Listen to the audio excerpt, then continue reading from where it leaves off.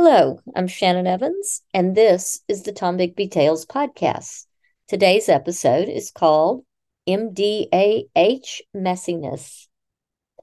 I got the actual preservation grant of the Monroe Crypt and the application the city filed on behalf of the project that Carol Bogus and her garden club are spearheading. As stated before, it's a wonderful passion project. However, I'm still confused over certain elements of the project. The MDAH grant, and the Columbus Cultural Heritage Foundation's involvement.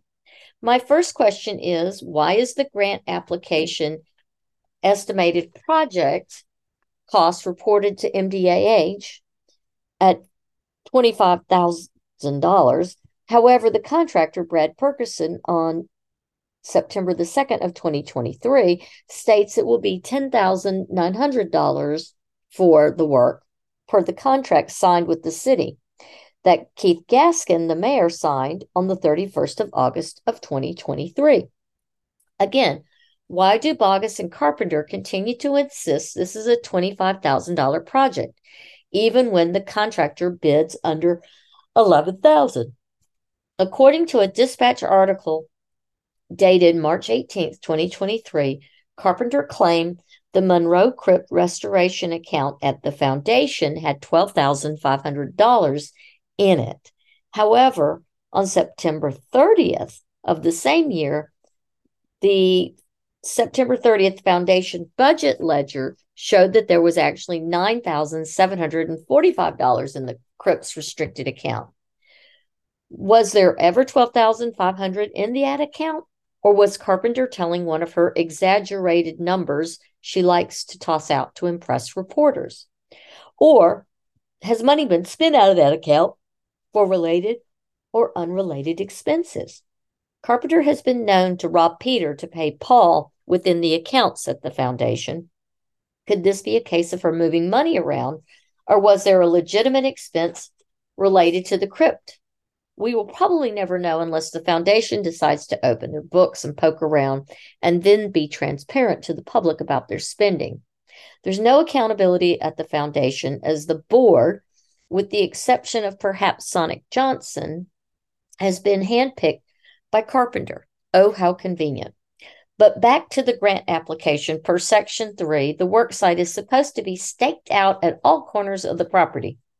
Per my video dated September 24th and photos taken today of the worksite, there are no stakes evident. There are some sawhorses around the front of the crypt and in front of his red trailer on the south side, but no stakes are anywhere. The work began September 12th and is to be completed by the 31st of December 2023 per the city's agreement. It is presumed Perkerson got the necessary permits required and provided his certificates of insurance to the client, the city, as required by MDAH.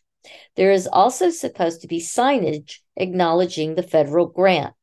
When the Lee home got a new roof, Chris Chain and his crew made sure a large 10-foot plus tall sign was erected at least a week before renovations began. The sign, as stated by MDAH's contract, states that the title should read the Monroe Crypt Restoration Project. And then I'm going to read the rest of it that should be on this particular sign. It should state the Monroe Crypt Restoration Project, and then it should state this property is administered by the Mississippi Department of Archives and History. Then it should have the following paragraph. Restoration of this property, which is listed on the National Register of Historic Places and is a Mississippi landmark, has been funded with the assistance of a matching grant in aid from the Department of the Interior, certified local government program under the provisions of the National Historic Preservation Act amendments of 1980. And then it should list the architects, the engineers, the general contractor, etc., by name on the sign. But there is no sign. They are in non-compliance of the easiest part of this grant. Who is responsible for the sign? The foundation, the Columbus Cultural Heritage Foundation, or the city? Or is this something that should fall to Bogus? When the project was first suggested, were competitive bids requested? Or was there a reason that Perkerson, a local handyman with no historic restoration experience of note, was selected? Were there more qualified competitors available? Per the grant, a project coordinator approved prior to work start was also required. Who is that person? Is it a city inspector or someone on the planning commission? Did they have a MDAH Historic Preservation Division approval as required per the grant instructions? This person will be responsible for completing all grant reports on time. The first one was already due on October 27th. Now we're into November. Was it done and was it submitted? Another quarterly report is due January 26th of 2024. This project coordinator was also supposed to submit photos, plans, and specs to MDAH prior to any restoration work starting. Was it done? And where are all the copies?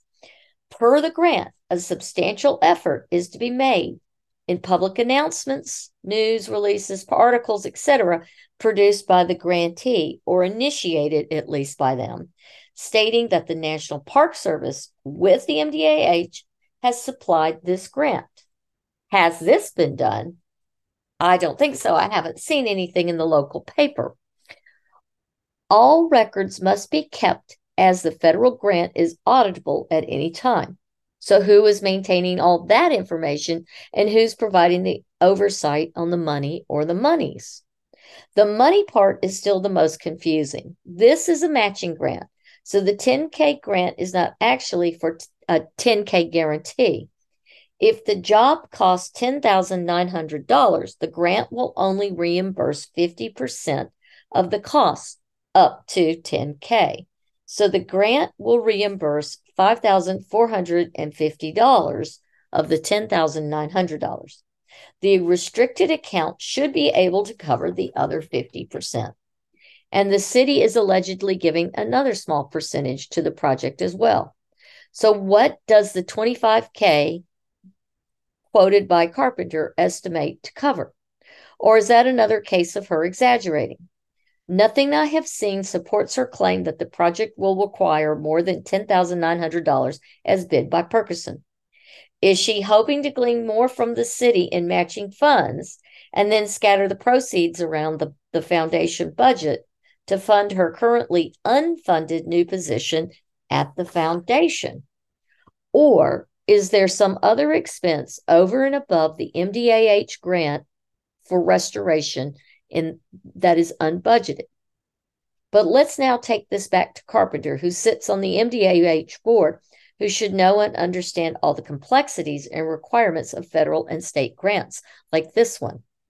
Carpenter or someone in her office has been writing grants and has written multiple times to the Heritage Hills Grant Committee. This is another committee's board that Carpenter sits on, just like the MDAH board.